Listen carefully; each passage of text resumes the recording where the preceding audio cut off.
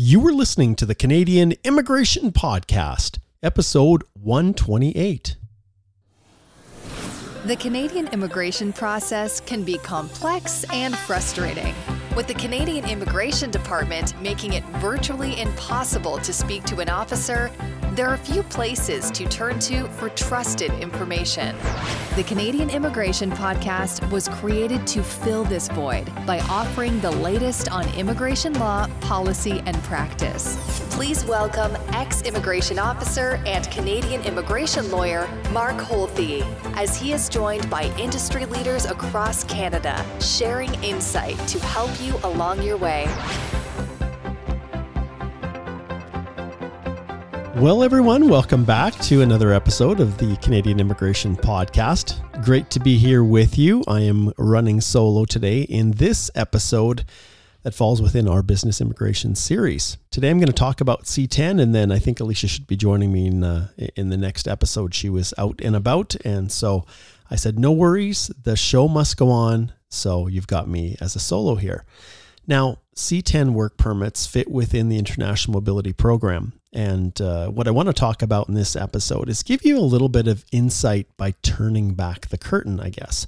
Now, this primary source document is the program delivery instructions, and anyone who's going to be filing a C10 work permit application must go to the government website and just take a look at those delivery instructions, because this is what officers are looking at when they are trying to assess whether or not the work permit you're applying for is of such importance that you don't need to get a labor market impact assessment. So that's really what we're focusing on today. Now, like I said, we're going to cover, I'll introduce it a little bit. I'll give you kind of an example, some examples of how I've used it in my practice. But a C10 is really kind of when all else fails. It's a work permit application that is kind of a catch-all, where the benefits, the significant benefits, thus the name, of granting this work permit are so important and so beneficial for Canada generally that, we're not going to make the employer go through and obtain a labor market impact assessment for it. So I'll go over, first we'll talk a little bit about C10s generally, then we'll look at the eligibility factors and the documentation that I like to include and kind of the process involved in applying for them. We'll dive deeper into what significant benefit is and specifically address the various areas, the economic, the social, the cultural benefits, because the program delivery instructions do provide a little bit of insight that you can use to help inform your submissions as counsel when you're applying for these types of work permits. And then we'll talk a little bit about what officers see on their end and the things that they're keyed in on in your application. And if you know that, you know why the questions are being asked, you know what officers are looking for, then you can make sure you're giving them exactly what they need to make that positive decision. And then we'll finish off with some of the unique situations, or, IRCC calls them real world examples that are sometimes so straightforward that they're just recognized that this is an area where significant benefit work permit should be issued. But to start off with, understand that this work permit is really designed to fill in the gaps. It's kind of like the gravy on the mashed potatoes. Although, I'll be honest, it's really hard to make the gravy. In other words, if this is kind of a catch-all, it's not something that the officers are encouraged to issue. So you've got your work cut out for you. All right, let me pull out just a few little background snippets from the program delivery instructions that I think you'll really want to hear and you'll really want to pay attention to, and I want to highlight them. So it starts off by saying that the International Mobility Program lets employers hire temporary workers without an LMIA, where there are broader, and this is key, economic, cultural, or other competitive advantages for Canada, or there are reciprocal benefits enjoyed by Canadians and permanent residents. Sound familiar? So all of these work permits, including C10, are really designed to offer avenues to issue work permits without the need for an LMIA, because there are other broader benefits flowing to Canada. And so this work permit falls within our 205A, Section 205A of the Immigration Refugee Protection Regulations, and it's intended to provide officers with flexibility so that when they face these unique situations where really a work permit just needs to be issued and the company doesn't have, or it just doesn't make sense to make them go through an LMIA process, that's what this is for. So the flexibility is given to officers to respond to situations where, and this is key, the employment activities of the foreign national would create or maintain significant social, cultural, or economic benefits or opportunities for Canadian citizens. And this is really the key. They want to see that there is a benefit not just to the person or the company that's seeking the work permit, but that there is some other, some other benefit that's significant that flows to Canadians generally. And the officers are instructed that these decisions are to be made on a case-by-case basis. And whenever you hear that, that means that, well, it's positive and it's negative. The positive is that you can make your case. Even in situations where you think, is this going to work? Well, if you're creative and you have, fantastic advocacy skills and you have the ability to formulate your submissions in a persuasive manner, well, you may just be able to get an application approved for your particular client where someone else, maybe not in the exact situation, but a similar one who does not present as good of a case, is going to get it rejected. And I guess for all intents and purposes, that's the entire immigration process, right? But more so than not, because it's case by case, you've got an ability to advocate. Now, with that being said, that vast discretion gives officers a wide leeway to just say, I'm not satisfied. Because even if, the fewer requirements you have for entry, the more flexibility there is for an officer to say, I'm still not satisfied. I'm still not satisfied, right? So I'll give you an example. Once I had a client and I was filing a spousal sponsorship for them. And this was back in the days when I had a traditional practice like most of you out there, whether you're immigration lawyers or consultants. And I had paralegals and assistants who assisted me in compiling packages and putting things together. And I would review them and then I would trust them that they would get the proper documents in, and when I did my review, that after they photocopied everything, nothing would be missing. But in this case, it was a spousal sponsorship and there was a document that was missing. I had reviewed it. Everything was fine. But in the course of copying the application before it got sent out, somehow a document slipped through. And in this case, the spouse, it was an in-Canada spousal sponsorship. And the Canadian citizen who was sponsoring his U.S. spouse, she was on a work permit. I think it was through SWAP, one of the Canada U.S. student work abroad programs. And so she was working in Canada, and by filing the spousal sponsorship, this was in the old days when we could include a work permit with it, she was able to basically benefit or maintain status and keep working. Well, unfortunately, the moment that spousal sponsorship application got returned, her work authorization came to an end because the work permit was included with it. And then we were in a pickle. Yeah. And needless to say, I was not too happy with that particular assistant. And at the end of the day, the responsibility was fully mine. So it wasn't her fault. I guess to this extent, I should have gone through and looked at it again in the package before it got sent out. But anyways, these things happen. And so the client wasn't terribly happy. And so what do? Well, what had happened was the Canadian had purchased a tanning salon and his wife, the subject of the sponsorship, was managing it. So effectively we have a tanning salon manager, right? And she employed a couple Canadians kind of part-time, and it was a small little tanning shop here on the west side of Lethbridge. And so I'm thinking to myself, my goodness, what am I going to do? She's clearly eligible for sponsorship. We just botched it and didn't include we missed a document in the package and it got returned. So what do? So I thought, well, what else? We could, I could try C10. So understand, this is a C10 for a tanning salon manager.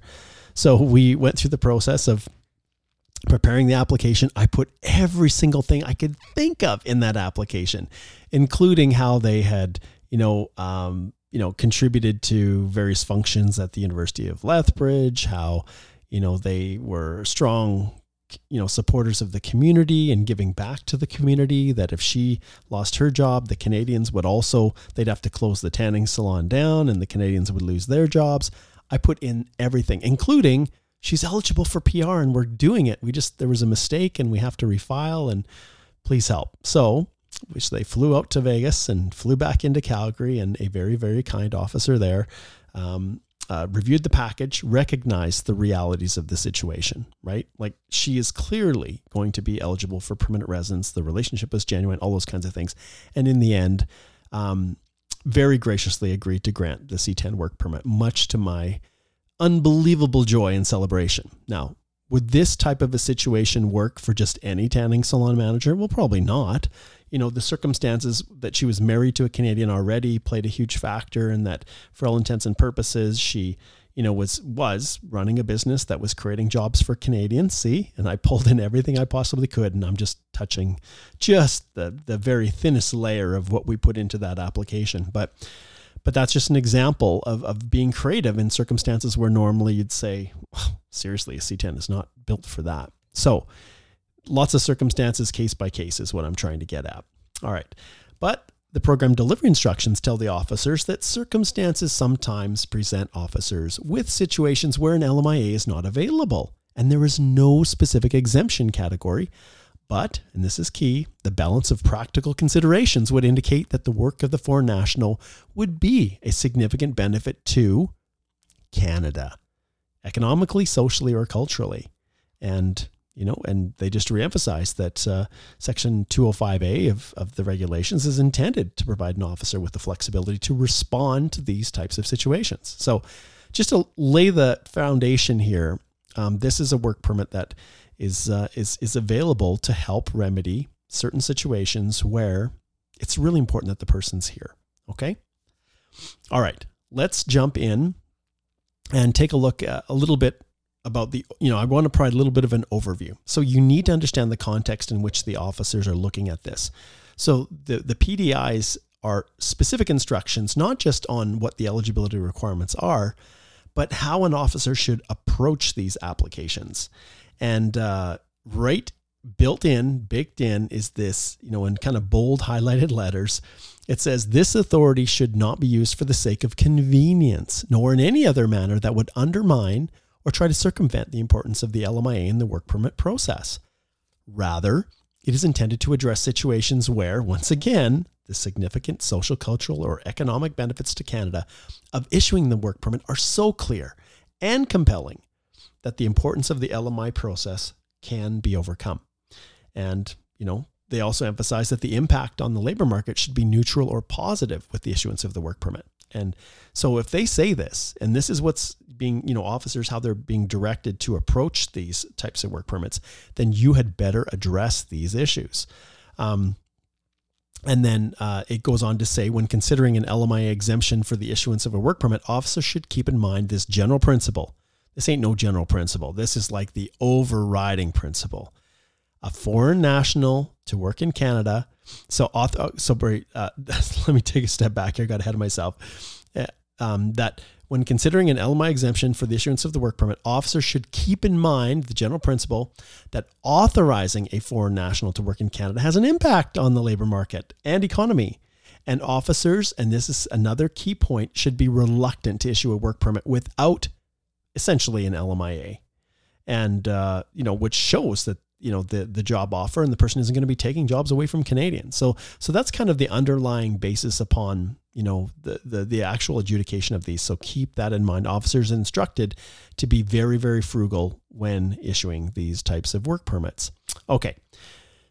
Let's hit on the documents. So this process goes through the employer portal, like all of the international mobility programs. So the employer, you need an employer supporting your worker. It's not something you can just do on your own. There has to be an employer portal registration and an A number issued.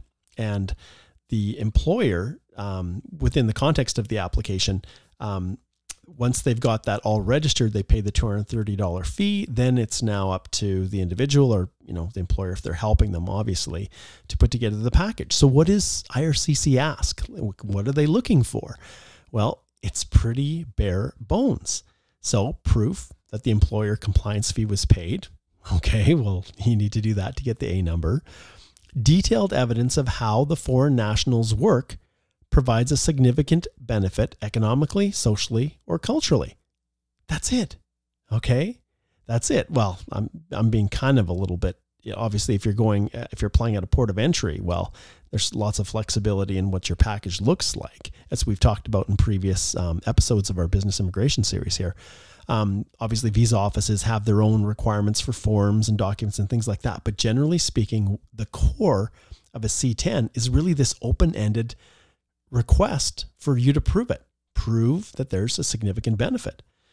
And so they do note that a simple copy and paste from the department's website is not sufficient evidence. So it's important that you go and take a look at the department's website, use it to inform your submission, because the officers are looking for those specific factors. But you do not want to just copy and paste the actual language in there and stick it into your submission, and just expect that that's going to be enough. No, it's not. Yes, you need to address each of the factors that the officers are looking for in terms of significant benefit, but at the same time, you have to make darn sure that it's not just a carbon copy. But I think most of us know that by now. Okay, let's take a look at really what this is all about, and that's a significant benefit. Okay, so let's start with economic benefits. So they do provide some examples, which is very, very beneficial. And remember, the key here is that the economic benefits are not just flowing to the company, although they may be a factor in it. You need to look at more broadly flowing benefits.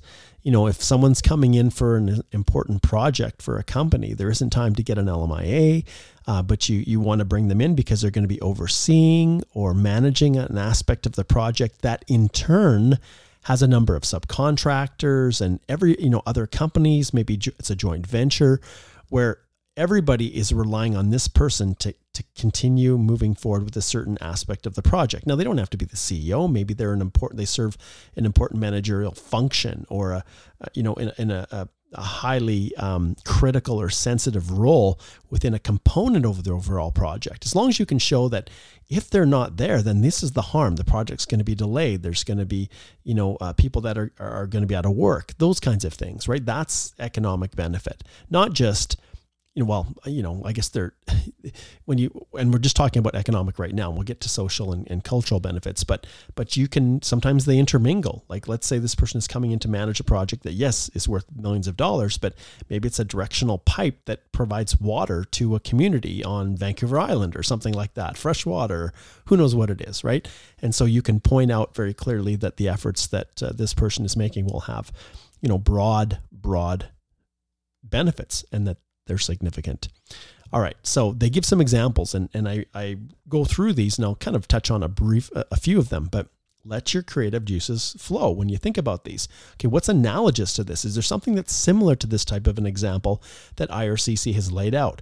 If they've put an example on their website, then folks, you need to recognize that if you can make your fact pattern as similar to the one that they're describing, or the scenario, as similar as possible to what they've described, then you're going to have a whole lot greater opportunity to see your application get approved.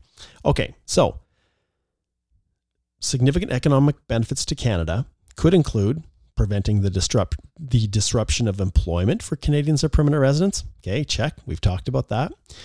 Using their considerable work experience in negotiating and concluding business transactions that would benefit the Canadian economy, advancing Canadian industry through market expansion, job creation, and product or service innovation. So you've got someone that has very specialized skill sets that are going to be transmitted or transferred to not only a Canadian company that can help to advance an industry in a new way.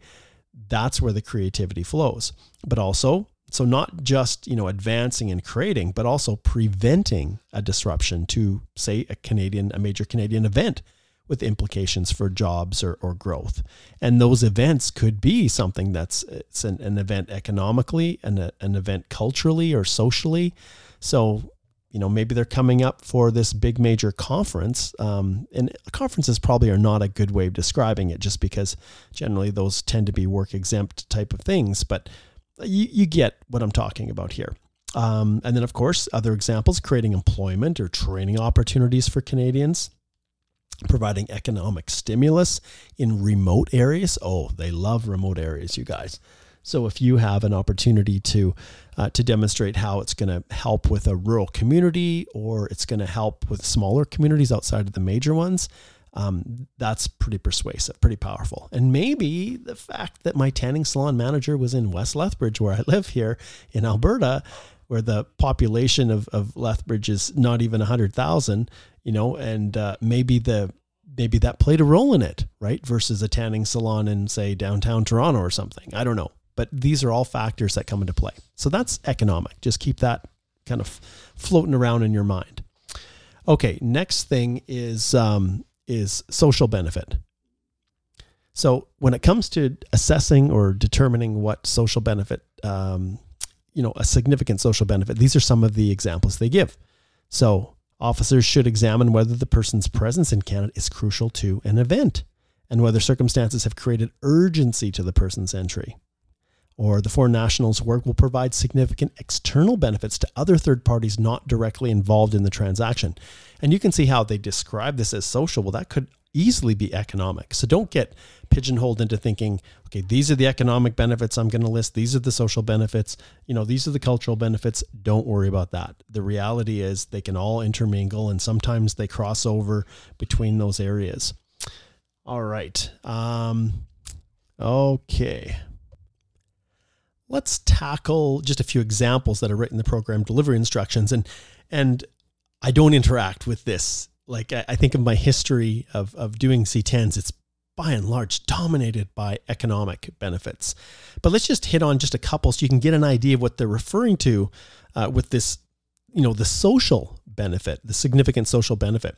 So they talk obviously about addressing health and safety threats to Canadians or permanent residents, or promoting the improvement of a community's image and pride, and a boost in local investment in heritage resources and amenities that support tourism. And I think of all the national parks all over across the country, and trying to expand, or even local communities who are entering into some project that's designed to attract people, something that's really uniquely Canadian and really fits within, they talk about here investments in heritage resources. Well, what fits into the category of a heritage resource?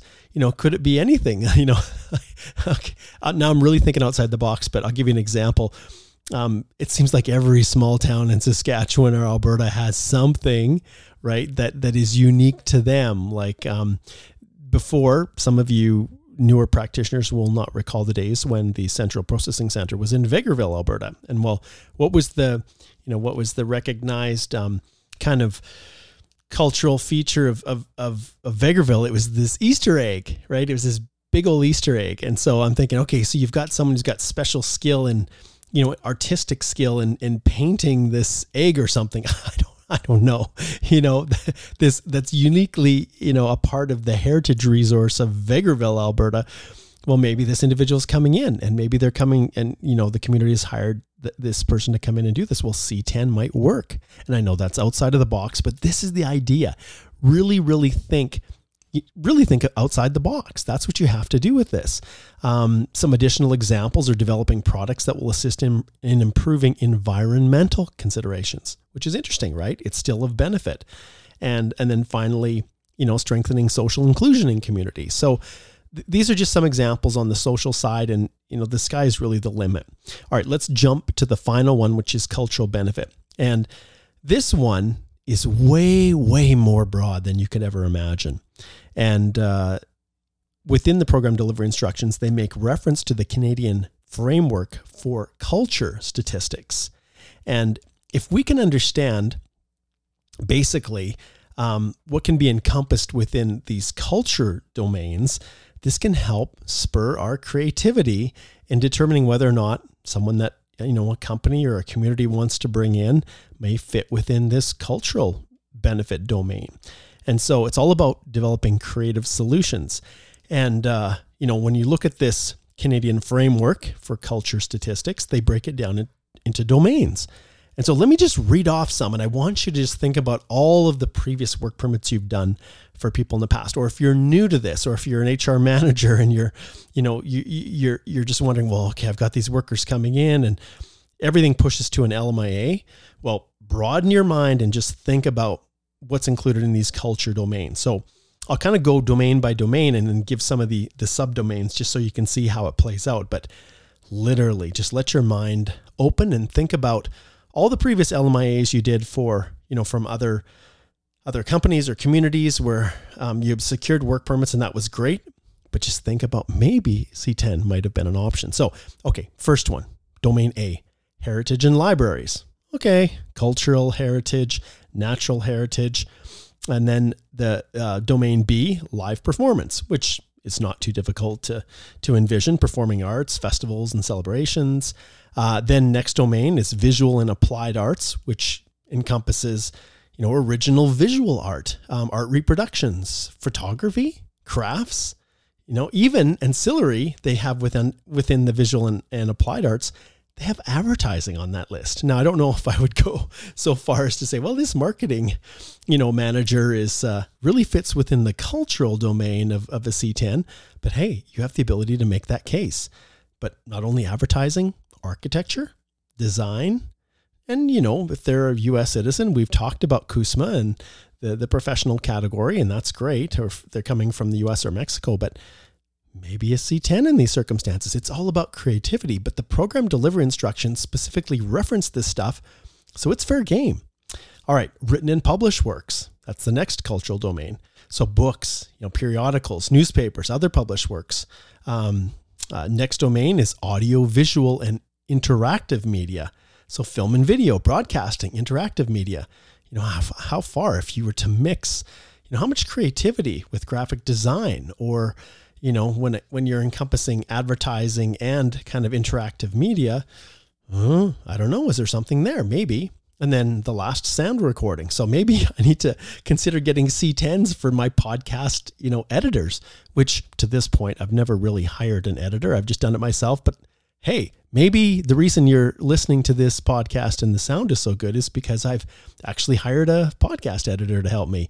And maybe if they're really good and they do a lot, maybe there's a C10 benefit. But the challenge is Mark Holthy's Canadian Immigration Podcast of so much significant benefit to all of you and all the companies that listen to it that I can justify bringing in someone to make it sound a little bit better is a significant cultural benefit. Hey, maybe if I hit the right officer at a port of entry, maybe that would work, right? So, music publishing, sound recording, obviously, that kind of is, all of these are just examples of the various cultural domains. And so just keep your mind open. Think about all the possibilities. And as always, they provide specific examples in the program delivery instructions. And here's some of the examples that you would look to when you're trying to establish this significant cultural benefit. So have they been a recipient of a national or international award or patent? And this works the same for economics, right? If they're, the significant economic benefit, something you might point to is that, a patent that this person has been involved in developing that they're going to help to, implement in a company in Canada. Well, is there some other kind of a patent or an international award that would really set this person up as being, a real expert in their field? Members of organizations requiring excellence of its members. Well, that is pretty darn broad, right? Have been a member of a peer review panel or an authority to judge the work of others. Have been recognized for achievements and significant contributions to their field by peers. Sounds almost like, government organizations, professional or business associations, right? That's super broad. They've made a significant or scholarly contribution to their field, publications in academia, industry publications, things like that, to really show that this person is truly special. Maybe they've been in a leading role in an organization and they, have a distinguished reputation in their field. Or finally, renowned for their, of course, artistic or cultural endeavors. So these are just some of the things. I love the examples because at least they get my mind wrapped around how potentially broad the argument can be made. But after we've talked about all of this, I want to flip right back to the very, very beginning where that important section within the program delivery instructions for the officers, it kind of sets the tone. This authority should not be used for the sake of convenience, nor in any other manner that would undermine or try to circumvent the importance of the LMIA in the work permit process. And what are we getting at here? Is this person taking a job away from someone else? Are they filling a role that maybe a Canadian or permanent resident should have been given the first opportunity to take? That's really what we're getting at. And when you can honestly say, come on, like this person is so special. There's really, no one in Canada that can do what they do the way they do it. Then you're on the right track for a C10. Okay. I want to just pull the curtain back just a little bit. And this is something that hasn't, previously it wasn't in the program delivery instructions. And I think the last one was last updated earlier in 2023. So from the date we do this, I'm recording this podcast, not quite a year old, the current instructions. They used to be very, very bare bones. But now we actually have some of the instructions that are given to officers when they're reviewing the information within the GCMS. So it specifically talks about the application screen for the employer-specific work permits, which by and large is populated through the employer portal information that you provide. Okay. So a couple things I want to point out here. And I'm just going to go through these fields because I think it helps to infuse in your mind, how broad you can potentially make this. So just like any of these international mobility program work permits, you have the ability to request a geographic location that's a little bit broader. And so it contemplates within the instructions to the officers that if there's more than one location, enter the main location in this field and the secondary location in remarks. So I think Alicia and I, in previous podcasts, we talked about the importance if you have a company who has many contracts, like a Canadian company who has many contracts or, clients all across the country, that you always have your main location. And then the secondary location, you say, authorized to work at all client sites across Canada. And that would be the same case here. So you do have the ability to request this. And when you do that, it just allows the individual to be able to have a little bit more broad work permit to do what they need to do, as the case may be. Let's see, what else do we have here that's of note? When you're doing this, just like any other work permit, you need to make sure that you've selected the proper NOC code. And we could be talking about intercompany transfers. We could be talking about reciprocal work permits, these significant benefits. Any work permit that's employer specific under the International Mobility Program, you very frequently, and I shouldn't say any, but there's a lot that require a specific NOC code associated with it. And if this person has any desire of becoming a permanent resident in the future, going through express entry, they're ruthless. So if you get it wrong now, it's going to be a real bugger for that person who's trying to complete their express entry profile, because they'll realize, I need to match a substantial number of the main duties associated with this NOC when I'm entering it into the express entry system. But if you're kind of lackadaisical, and in how it is, some of you working in the big firms or in higher volume type practices, sometimes there's a tendency to say, this person is this title. And so therefore the job description is going to be the same as anyone else that comes in through that title, but there might be some variation that you're not aware of that really pushes that person into a different NOC code entirely. And then they end up in a work permit that's not quite aligned with what they're doing, and leaving aside the whole issue of compliance and working without authorization outside the confines of the work permit. Just be careful with that. Okay. And it's interesting when it comes to job titles, lots of people also get kind of stuck with job titles. And the instructions to the officer is the job title will auto-populate when the work permit is properly matched with the offer of employment. So you can see, generally speaking, if you get it right and you tell them what you want the NOC code to be, it's going to be a rare occasion where an officer comes back, or one at the border or wherever, and says, I think you got the wrong NOC code. In the past, we could maybe see that happening on occasion. And sometimes people would even submit work permit applications at ports of entry and wouldn't even list the NOC code. I never went down that road. I always told them which NOC code I wanted it to be, just in case they attribute it to be something that, was different than what was intended.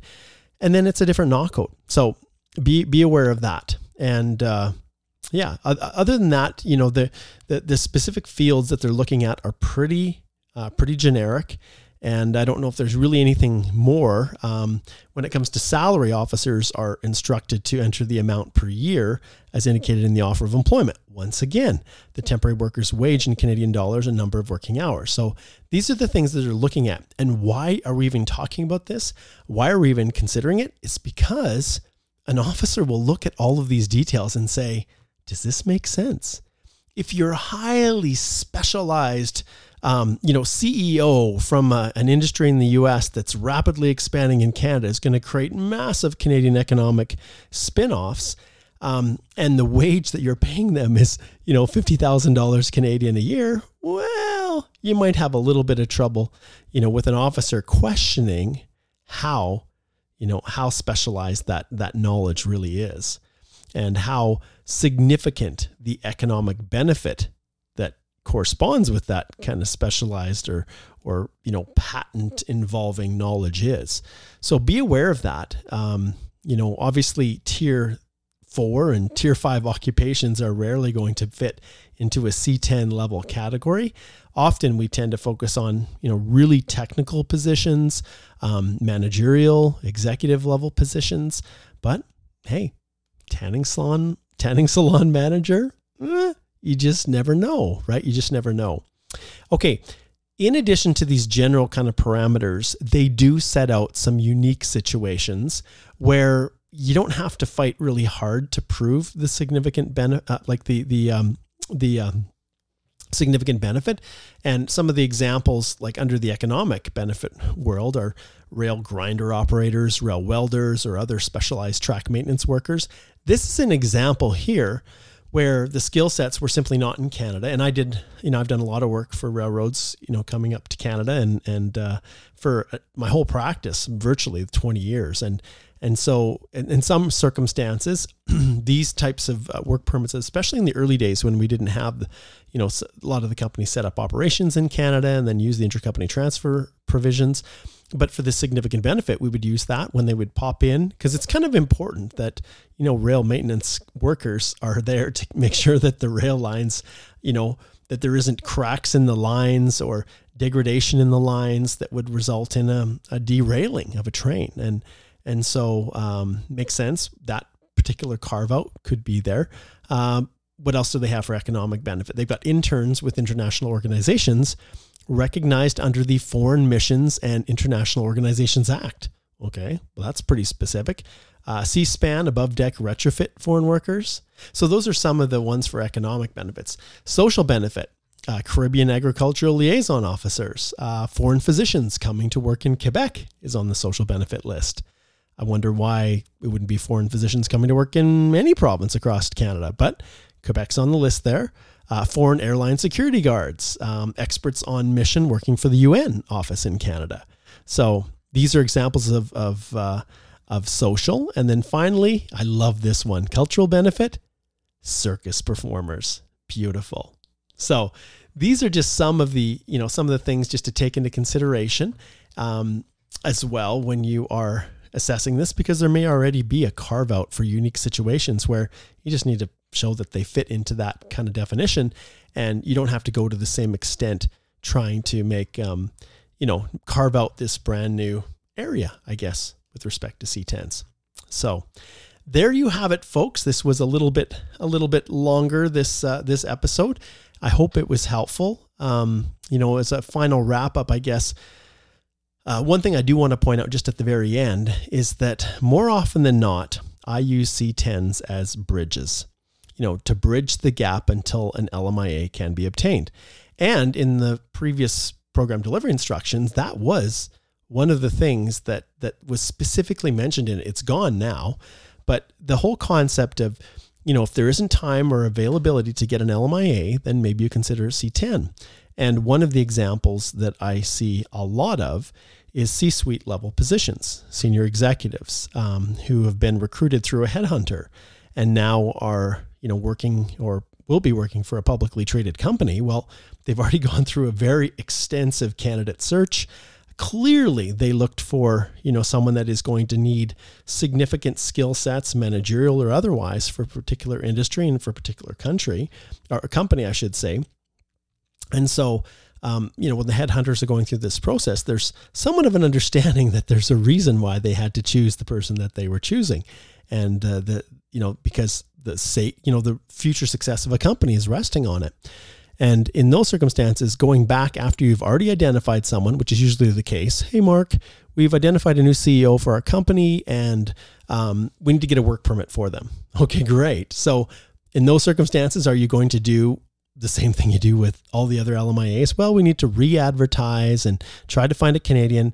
No, in these circumstances, when timelines are tight, let's say it's a publicly traded company and they need the person to start right away, and there's huge economic benefit having that person there, including the retention of jobs, etc., right? Then often we will consider a C10, and then maybe later consider, applying for an LMIA if there's an opportunity to do so. But the beauty of this C10 is it's employer specific. So once they've worked for a year in Canada, then they're going to get an extra 200 points if they're a C-suite level position. They're a 00. So under the new tier system. So keep that in mind, and we use it a lot in those circumstances to apply to bridge gaps. Now, I'll point out one last one as a little kind of finishing piece before we wrap it up, and that is individuals who are in a situation where they need to get an extension on their work permit. They need to be able to get at least another 2 months or 1 or 2 months of work experience to meet whatever threshold they need for permanent residence. Well, sometimes, and Alicia and I have talked about this, people will just file this generic open work permit application knowing that they don't qualify for it. Well, C10 is pretty broad. And if you have an employer who's on board that's willing to be creative and try to justify why a particular worker is really important to them and why a C10 should be issued, excuse me, sometimes we would like to go down that route, register the employer portal, and then file a C10 to at least give a fair shot at a legitimate work permit. So sometimes we will use it in that fashion, but it's not a case of just someone filing their own C10 work permit, because you need an employer and an employer portal job offer registration. So there we have it. All right, guys, that was the overview of C10, probably addressing things in ways that maybe haven't been addressed before, but it's all about being creative and thinking outside of the box. Thanks so much for listening. The next episode that we have coming up, Alicia will be back joining me. We're going to continue on with our business immigration series. There's a number of specialized work permits we want to touch on. And if you have an idea for a future podcast, please reach out to us. We'd love to hear from you. The previous episode, I think it was 127. It was great to have, let's see, I think we had, who did we have? I think it was Pentea. Yeah, I think it was Pentea Jafari. And she was talking about the self-employed troubles that she has been experiencing with the class action lawsuit that she has filed against IRCC for some pretty unfair treatment of self-employed workers. So so Pentea, just like that, if you have a topic, and she reached out and said, hey, Mark, can we try to get the message out here? Because we're getting no justice for these self-employed applicants and these systematic refusals. And that was actually the second version. So if you have an idea and you'd love to join me, and you're a good person who gives back, and it's not all just about promoting yourself, but adding value and helping, raise the bar within our lovely immigration field, I would love to have you join me. So just send an email to mark@canadianimmigrationinstitute.com and make your pitch. I'd love to hear from you. All right, we'll wrap it up. And thanks so much for joining me today. Thank you for listening to the Canadian Immigration Podcast, your trusted source for information on Canadian immigration law policy and practice. If you would like to book a legal consultation, please visit www.holtelaw.com. You can also find lots more helpful information on our Canadian Immigration Institute YouTube channel, where you can join Mark on one of his many Canadian immigration live Q&As. See you soon, and all the best as you navigate this crazy world we call Canadian immigration.